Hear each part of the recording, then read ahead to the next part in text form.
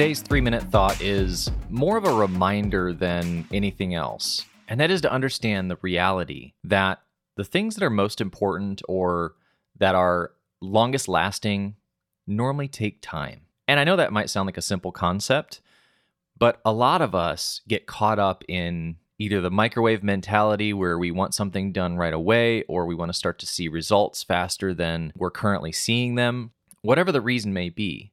But you need to understand that becoming self-aware or connecting to your heart or learning how to navigate your inner world in a way that's healthy, becoming grounded, becoming established in your identity, all of these things that we're talking about related to healthy masculinity, they take time. And not only that, but a lot of times you don't realize the growth you're experiencing when you're in your day-to-day life.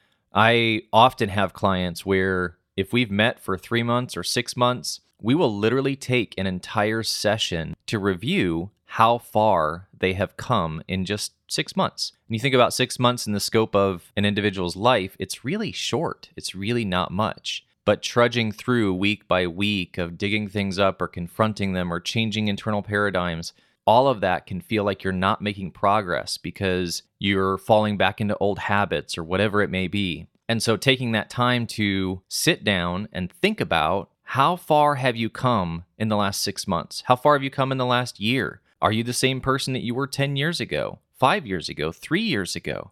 If you're driven by the desire to improve your life and the life of those around you, more than likely you're not the same person. Jeff Bezos, he very famously has said that all overnight success normally takes about 10 years. And I think that's a really good lens on what I'm talking about, which is when you set a marker internally of becoming something more or getting healing, it's important to understand that it takes time. That may not be what you want to hear, but that's the reality of it. Now, in my experience, God can heal something that has taken years in a moment, or you can go into an old memory and rewire it and see fundamental change. All of that is applicable and true, but it still requires you to walk out your life with that new reality internally to actually see the change that you experience in that moment.